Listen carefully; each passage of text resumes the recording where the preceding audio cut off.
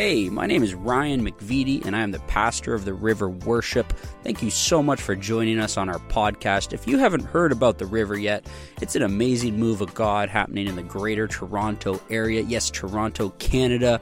It's a cold place, but we have warm hearts, and we love coming together every Tuesday night and worshiping the Lord with all we've got. We also get to dive into the Word, and that's where we're going to go right now. We're going to dive into the Word of God, and I trust and pray that it will impact you in a powerful way. If you're ever in the Toronto area, come visit us. We would love for you to worship with us together. But enjoy the message, and God bless you. Yeah, you know the Word of God never returns void, right? It never returns void.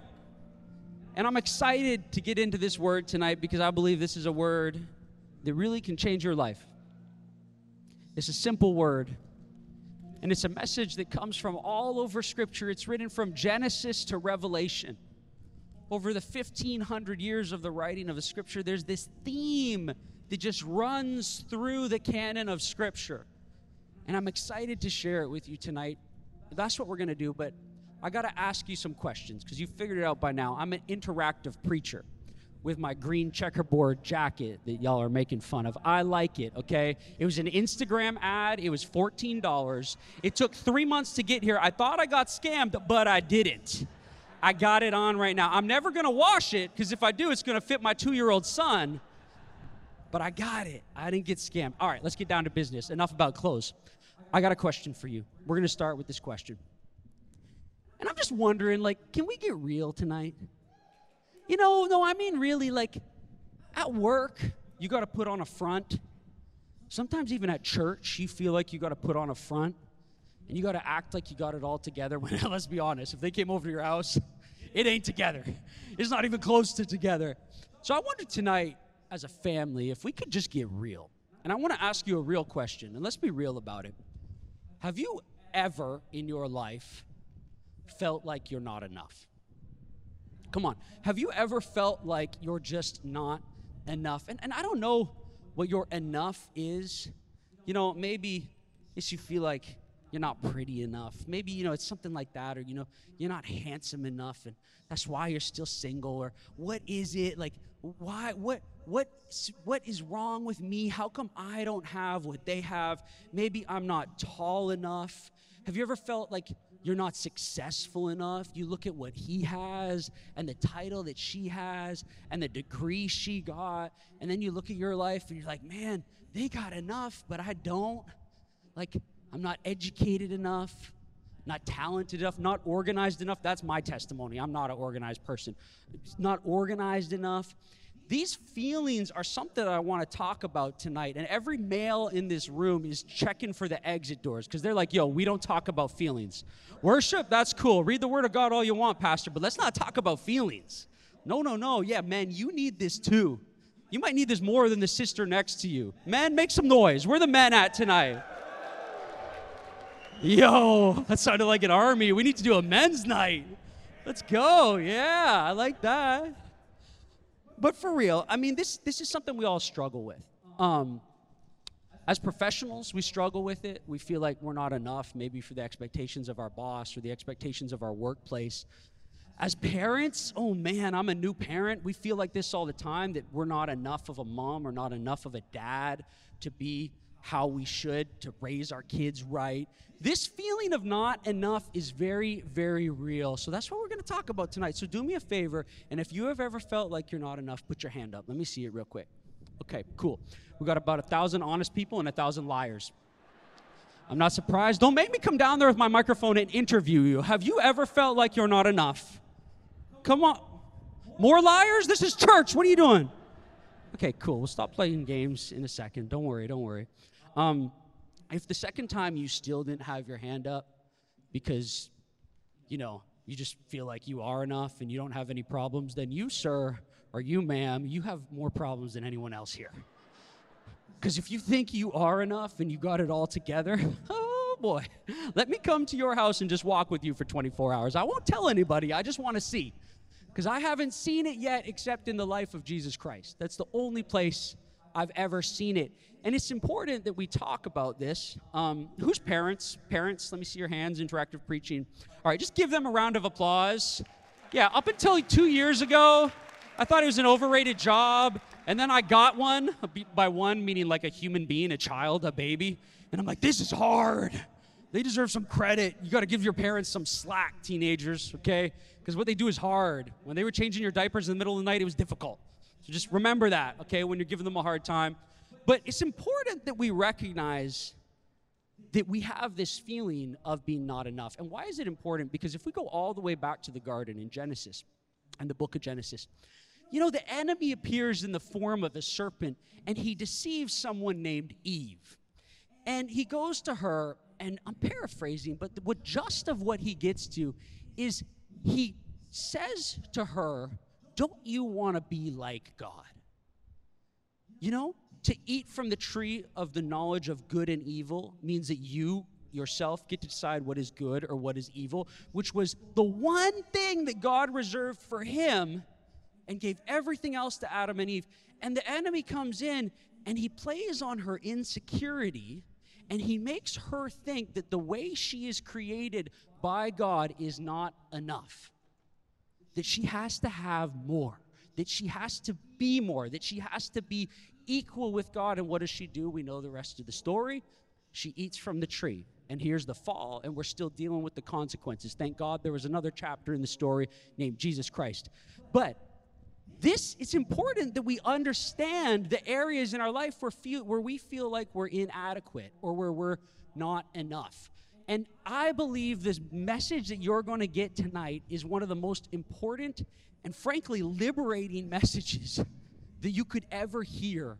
It's a simple one, but it's one that we all need to digest and take in. And here's what it is in just a few words.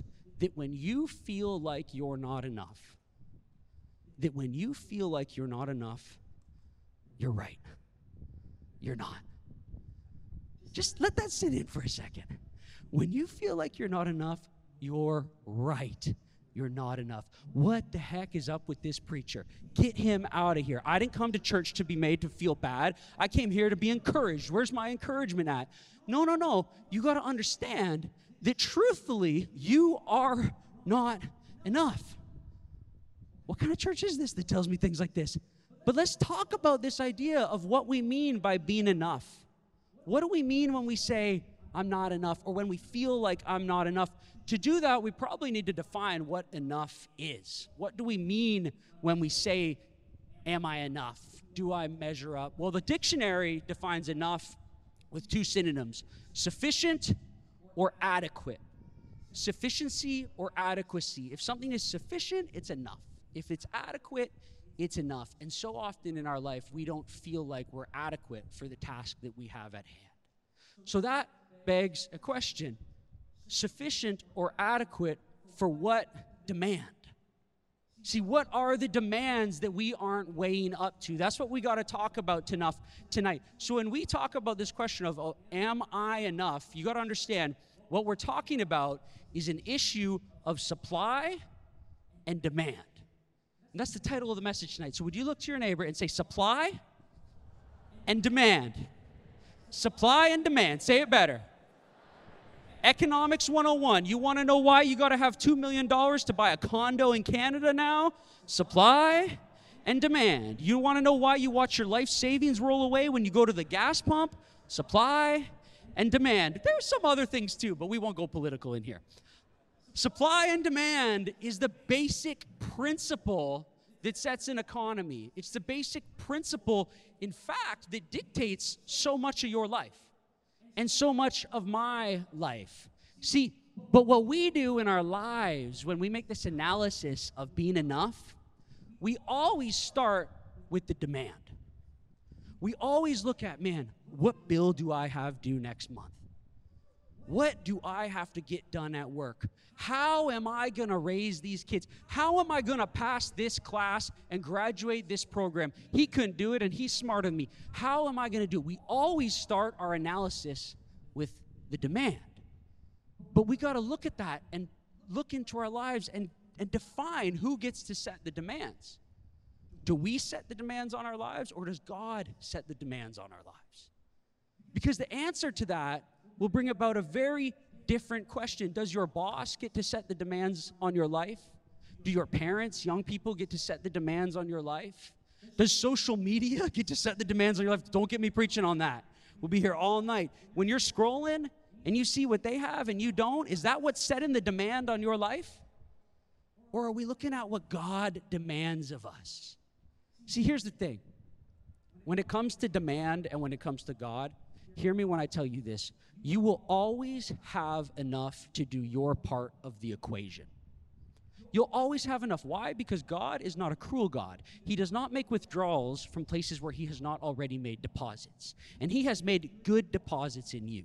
He has good plans for you. He has a hope and a future for you, plans to prosper you, plans not to harm you. Amen? Anybody believe that in here tonight? That's just the truth. Those are the plans. Those are the demands that he has for you. But for so long, so many of us, man, we've been trying to fulfill those demands all on our own. We've been trying to figure out how we can do it, how we can make it happen. But there is something more important in your life than the demands that are on you. And that is the other side of this mathematical equation. That is the supply.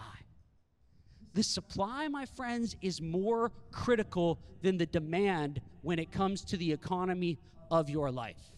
It's more important, the supply. You got to understand that. And I came to ask you the question tonight, where does your supply come from? Where does your help come from? When stuff all falls apart, where's the first place that you turn? Do you turn to the pocketbook and get discouraged? Do you turn to your spouse and expect them to have the answer and the reason why? Do you turn to the bottle? We're preaching real now. Do you turn back to that toxic relationship that you know you got no business being in, but you just can't let go because it feels familiar and you don't know anything else? Where is your supply? Where do you get your help from? What well do you draw from when the demand gets heavy? Because, my friends, it works just like that historic scale. The supply and the demand got a way out. So tonight, I didn't come here to talk about all the demands on your life. I don't know the demands of your life. There are too many of you. I can't ask you. But I can tell you about the supply that is available to you. I can tell you about the one well that never runs dry, no matter how many times you got to pull up water from it. I came tonight to tell you about the well that you can go to after you've been divorced 5 times and you're already working on your 6th. And there's still someone who comes and meets you there and says, no, stop finding your supply in men and relationships and find it in me, the water that you will drink from and never be thirsty ever again. Your supply, my friends, is very important. We got to look at it. And this rude preacher might stand up here and tell you that you're not enough. And he might be right, but here's the thing. He is enough. You might not be enough. In fact, you probably aren't enough, but he is enough. Look to your neighbor and say it with some conviction, you're not enough. Nah, sis, you're not enough. Wife, girlfriend, you're not enough. No. Now look at him and say it encouraging because we're in church. But he is. Yeah, now you got it. But he is. That's the answer to this equation. My friends, if he is your supply, if he is your portion, then your cup will runneth over.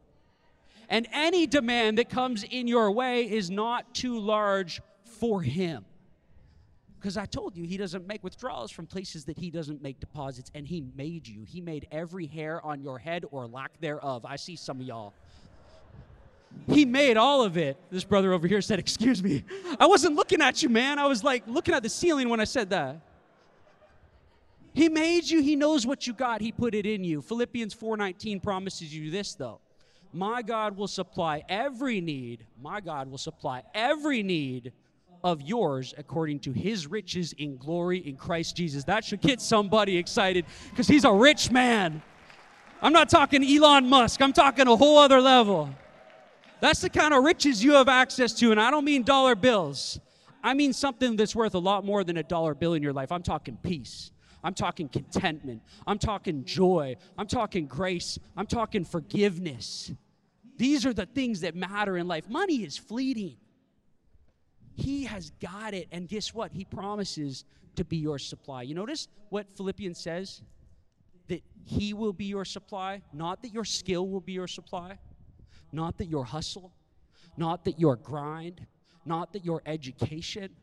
Not that your relationship. No. That he will be your supply. It doesn't stop there. Psalm 73:26, the Bible talks about this. My flesh and my heart may fail. Oops, not enough.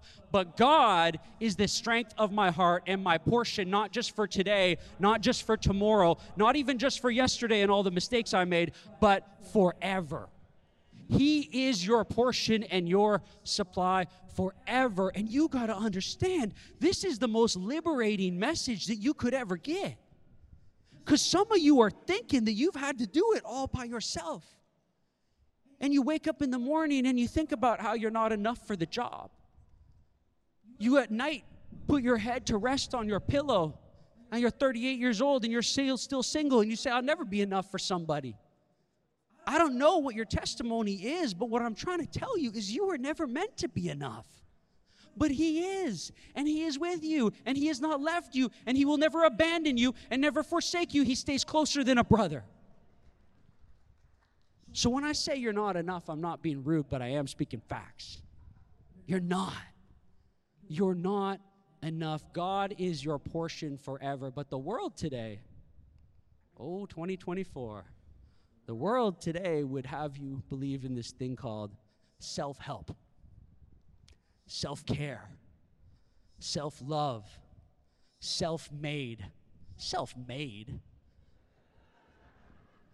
You go to Indigo or Chapters or anywhere books are sold, they're all shutting down. Amazon is taking over. But if you can find one, there will be 99 books on self-help. My friends, if one of them completely worked, there wouldn't be 98 more.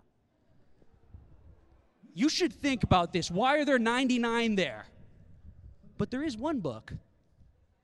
There is one book that has one truth that says, no, self-help won't do it for you, but there's this thing called God help that will absolutely do it for you. Because I don't know about you. Maybe you're the person who didn't raise their hand and you got it all together, but self-help ain't going to get it done for Ryan McVitie. Ryan McVitie needs God help. I need God help in my family. I need God help in my finances. I need God help in my faith. That's what I need on that equation. My supply has to be him. If that's Ryan, the demand is going to win every single day. But some of you in this room, just like me, have been living your life removing him from this side of the equation and just looking at what you've got. You don't need self-help, my friend. You need God help. God help changes things. God help moves things. When God comes and helps, you wouldn't believe what goes out.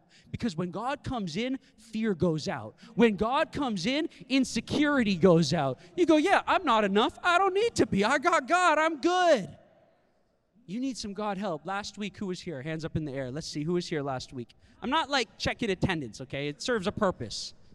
Last week, we preached about Gideon. Judges chapter 6, Judges chapter 7. He's in the promised land, but he's got no peace. He's retreated to the hills, and he can't even enjoy the promise that was given to his forefathers and then brought to him through Joshua entering the promised land. He can't even enjoy it. Some of us, that's our testimony. We prayed for this family. God gave it to us, and now we're miserable. We prayed for this job, and the interview seemed so great, but now we're here, and we hate it. We got no peace. We just want to play video games all day. You can't do that in Canada, okay? It's expensive. You got to work. 2 jobs probably. But see, we talked about Gideon, and I love the story so much because the angel of the Lord comes to him while he's in the low place, the wine press, hiding. He can't even go in the field to farm. And the angel of the Lord comes and calls him mighty warrior. And you know what he says? Pardon me? Mighty who? Excuse me? Mighty warrior, I don't know who you're talking to, but that's not me. You know, isn't that your response too? I mean, honestly, who is a worse critic of you than you? You know, next time you get mad at someone because they criticized you, compare what they said to what you say about yourself. You're going to step back and go, that person ain't so bad. They're nicer than I am to myself. I mean it. Who's a worse critic of you than you? Who believes in you less than you? We got to define in our life sometimes who's the enemy. The church, we love to just, Satan is the enemy, put him under my feet and stomp him. I believe in that. I preach that. But you know, more often, you're the enemy. Y'all are just wishing we could get back to worship. You don't like this guy anymore. Thank you, brother. So often, we are our very own worst enemy.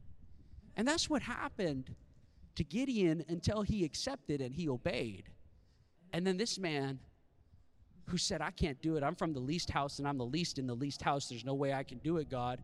But he obeys. He forgoes 32,000 and goes down to 300, surrounds 135,000 Midian warriors. And what happens? This boy don't even have to pick up a sword, and he wins the battle. He's so worried about how he's going to fight with the sword. He's not strong enough. He never even has to touch it. Why? Because it's not about him. It's about him. He wasn't enough. All he did was obey. And then what happened? He was more than enough. And you know, we learned about Midian last week, and there was this thing when I studied that I thought was so interesting, because Midianites at this stage in Judges 6 are the most oppressive force to God's people, the Israelites. But if we back up just 150 years and we get to the time of the Exodus, Moses is actually taking refuge amongst the Midianites. Because Pharaoh is pursuing him because he's murdered someone. By the way, some of y'all think you're disqualified because of what you did last week. Moses was a murderer, and he's a legend of our faith. God has grace for you available, and he had to hide. Moses had to hide with the Midianites. He marries a Midianite woman. His father is a Midianite priest. The Midianites were a great blessing to God's people, but then they're crushing them. But with the Midianites in Exodus chapter 3, God tells Moses, hey, Moses, you got to go back to Pharaoh and tell him what? Let my people go. You see, this great command from God happens in Exodus 3. And this Exodus 3 scenario, my friends, was definitely not a self-help scenario. This is a God-help scenario. So I want to read it to you. Exodus 3, verse 10. We're going to read to 14. Come, I will send you to Pharaoh, that you may bring my people, the children of Israel, out of Egypt. But Moses said to God, just what you and I like to say, who am I? What?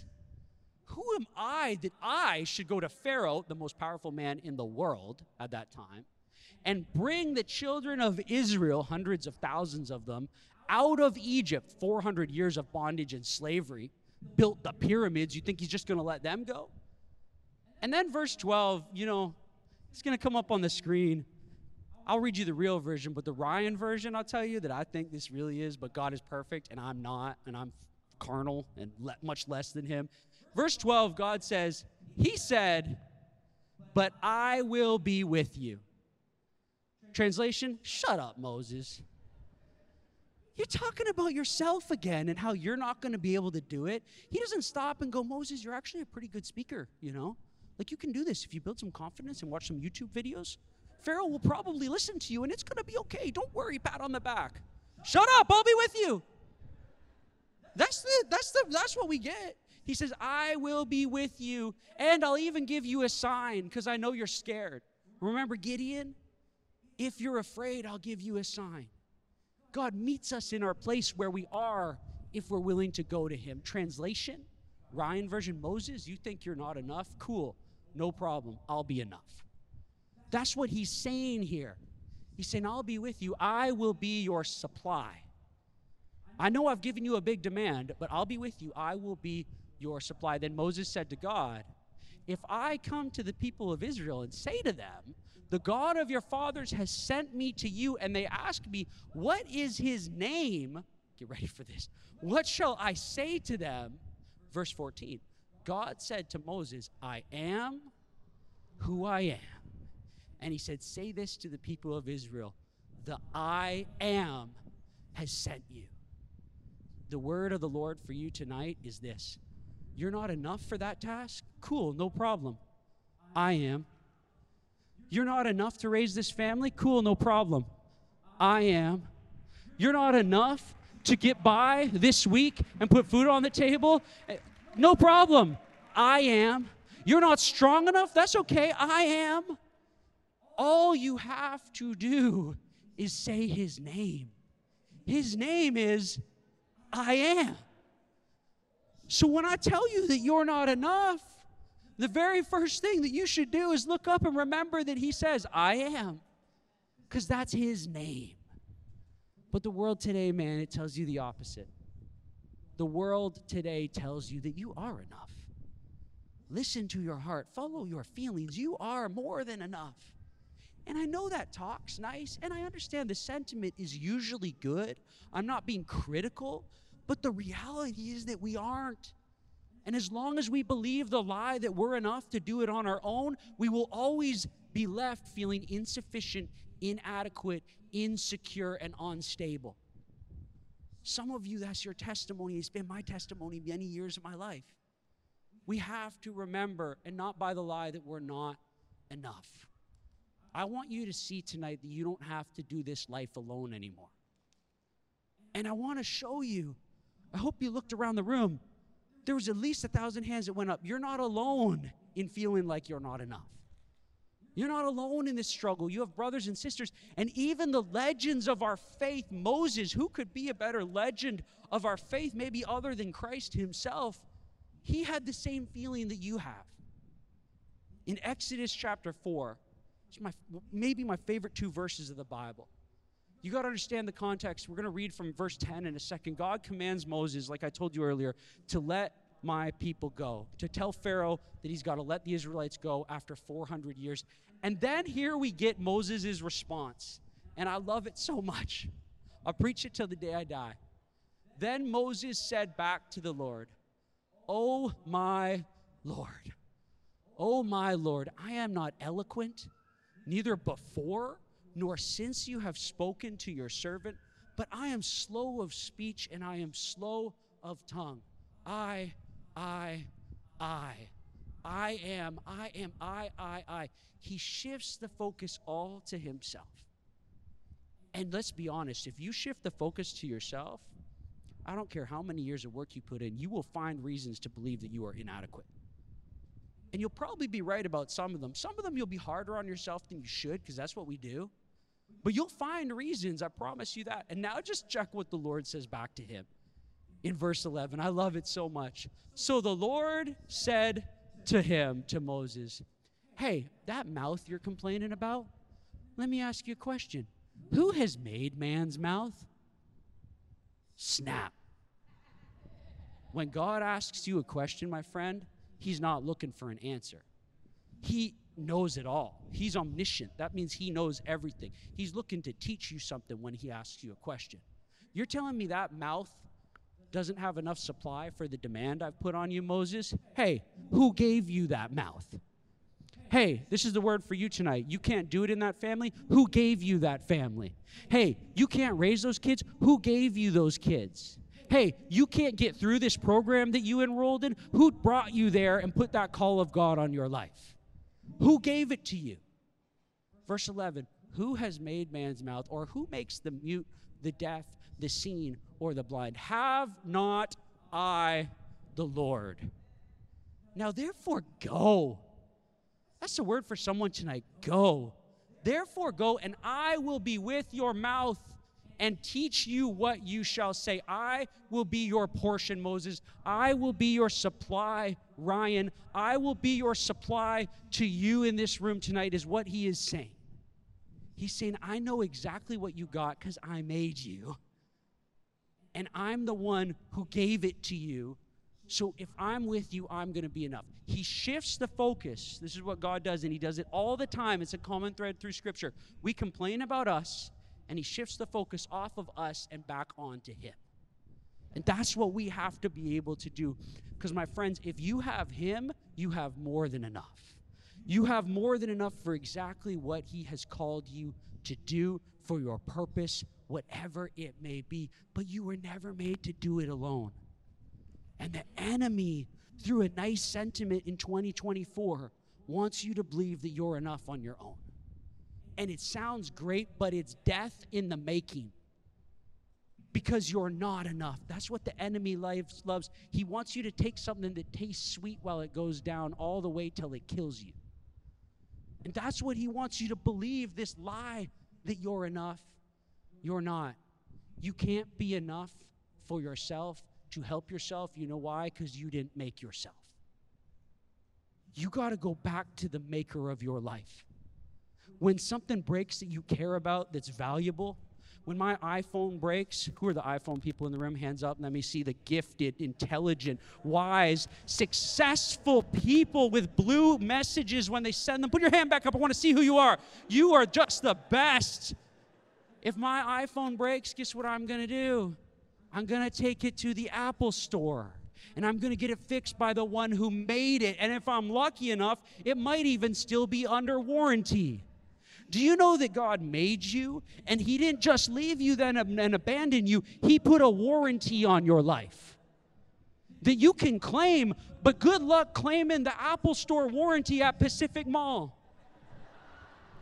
Good luck taking it to one of them little stations at the Oshawa Center in the middle and saying, hey, I got Apple Care. They'll say, I don't care. Pay me money. If you really care about it, you'll go back to the one who made it, because they know what's inside of it. If you really care, you got to go back to the one who put that heart in you that's broken. When your heart is in pieces, Valentine's Day is coming up next week, there's no better time for the potter to mold it back again into a beautiful clay form. You got to believe that. We can't fix ourselves because we didn't make ourselves. It's what the Bible says. Isaiah 64 says this. It says that our righteous works are what? They're like filthy rags. That's your righteous works. That's you on Sunday morning. That's the good you. That's not the Friday night 2 a.m. you. That's your righteous works. And they are filthy rags. I don't know what Friday 2 a.m. is like. If those are filthy rags, your righteous works can't do it. You got to stop trying to do it on your own. The first call has to be the manufacturer.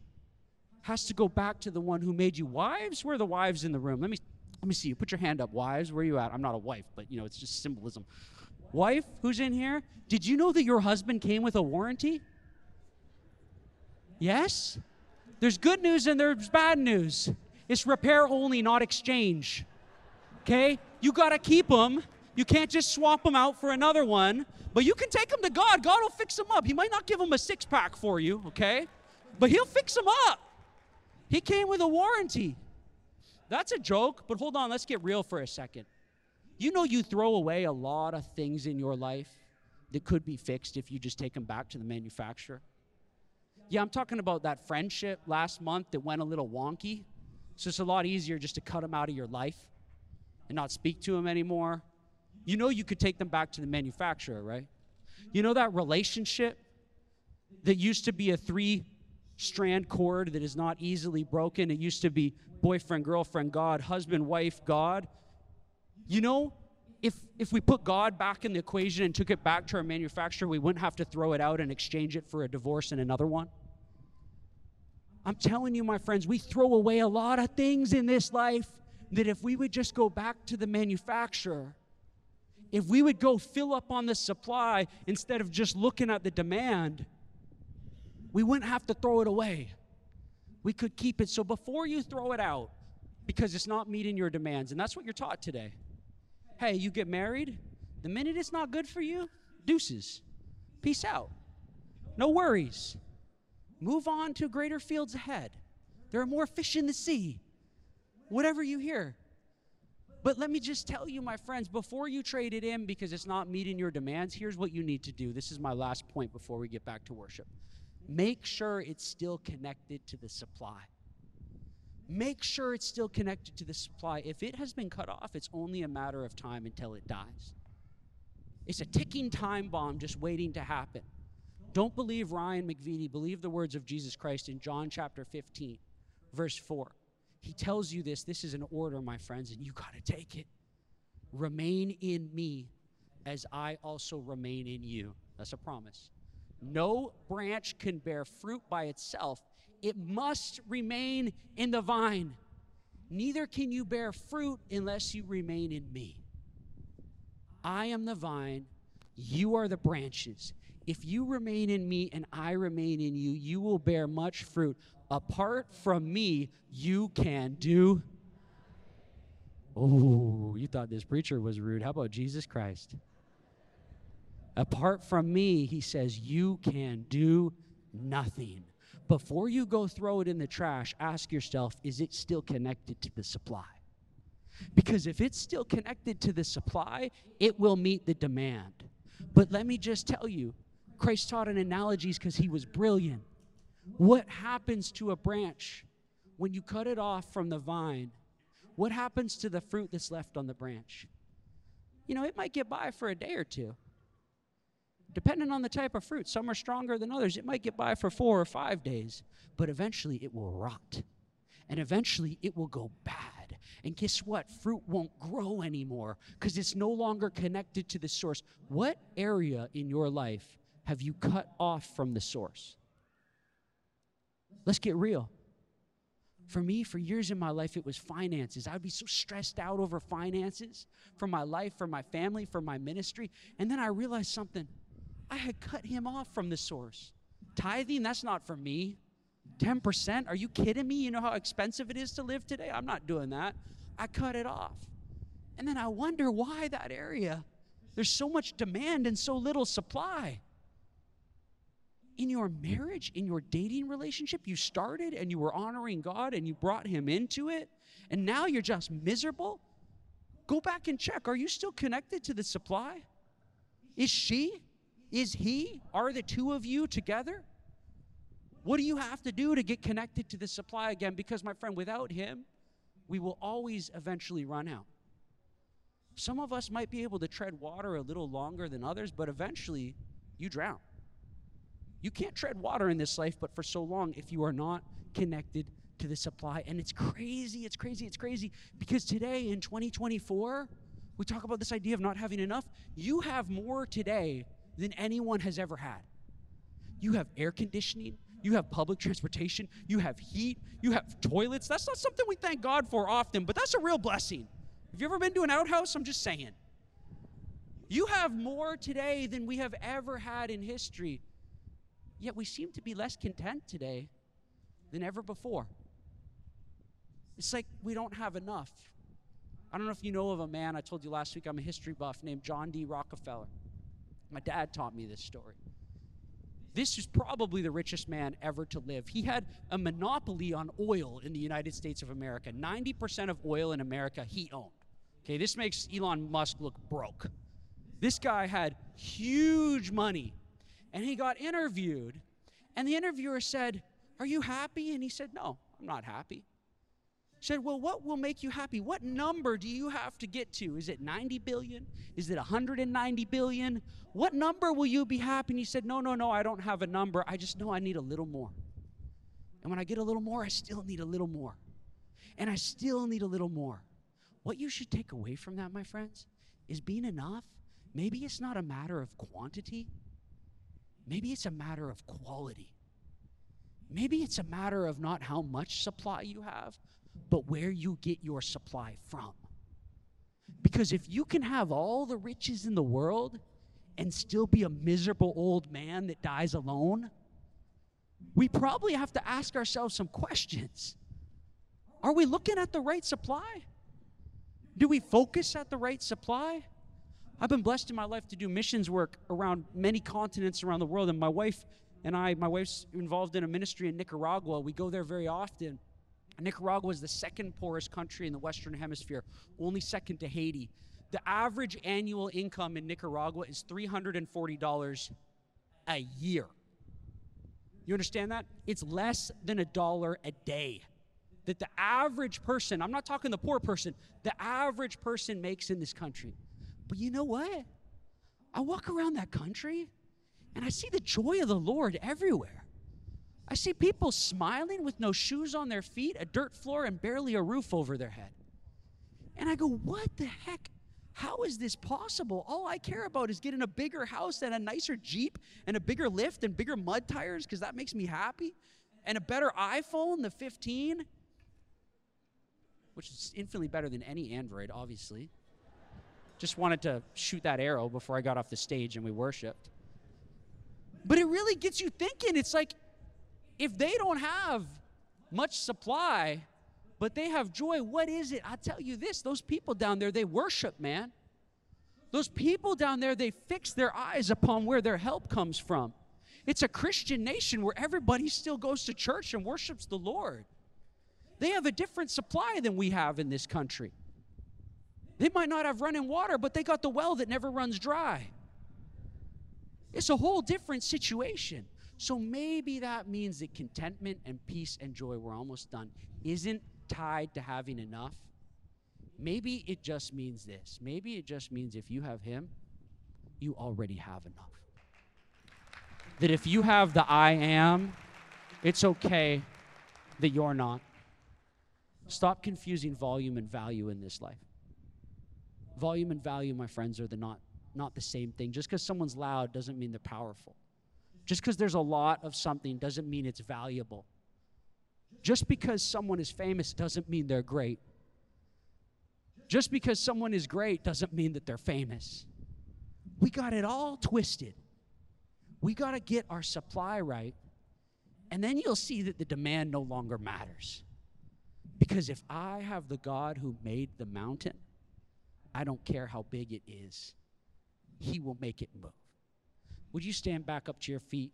Because we're going to get into worship. The worship team is going to come back up. This is always the best time of the night where we get to just soak in the Word and worship God. Go to the Lord and really make some change in our hearts. What I've been trying to tell you in this message is this simple statement. Please hear me. Don't hear me, actually. Hear what God is saying to you tonight. This is what He's saying to you tonight. He's saying to you, you've been weighing this dichotomy every day. I got so much demand, and I got so little time, and I got so little money, and I have so little patience, and I just don't know how I'm going to do it. And then I go over here, and I look at my supply, and all I see is want and lack. And I don't have enough. And I'm comparing to what everyone else has, and I'm comparing to the demands that I've set on my life, and I've realized that it's not enough. And I look at this image, and I just get stressed out because I see where the scales are leaning. The Lord is saying to you tonight through this word, through His scripture, is that you have forgotten that the I am is the one that controls the demand and controls the supply. And if you will let go of constantly looking at the demand and constantly weighing the supply, you've been looking at this graphic for 40 minutes and you didn't realize it was a cross holding it up the whole time. If you will let go of your constant need to meet every demand that you put on yourself, and if you will go to the right source, the right supply, the one that never runs dry, you'll see that this equation, this mathematical equation, was already answered for you. That there was this place on a mount called Calvary, where on a tree, the Son of God Himself set those scales for you forever and gave you more supply than you could ever need for any demand. And it came through one thing alone, through the precious blood of Jesus Christ, shed on that cross. And that blood is too precious for you to keep walking around in your life going, I'm not enough, I don't have enough. If you have the blood of Jesus Christ, you have more than you will ever need, more than you could ever want. You could lose everyone. Everyone could turn against you. You could get canceled. You could be hated. If you got the blood, you have all you'll ever need. And then you'll be able to sing. Even when you're going through the valley of the shadow of death, you'll be able to not fear the demand anymore because you have the supply. You have the blood.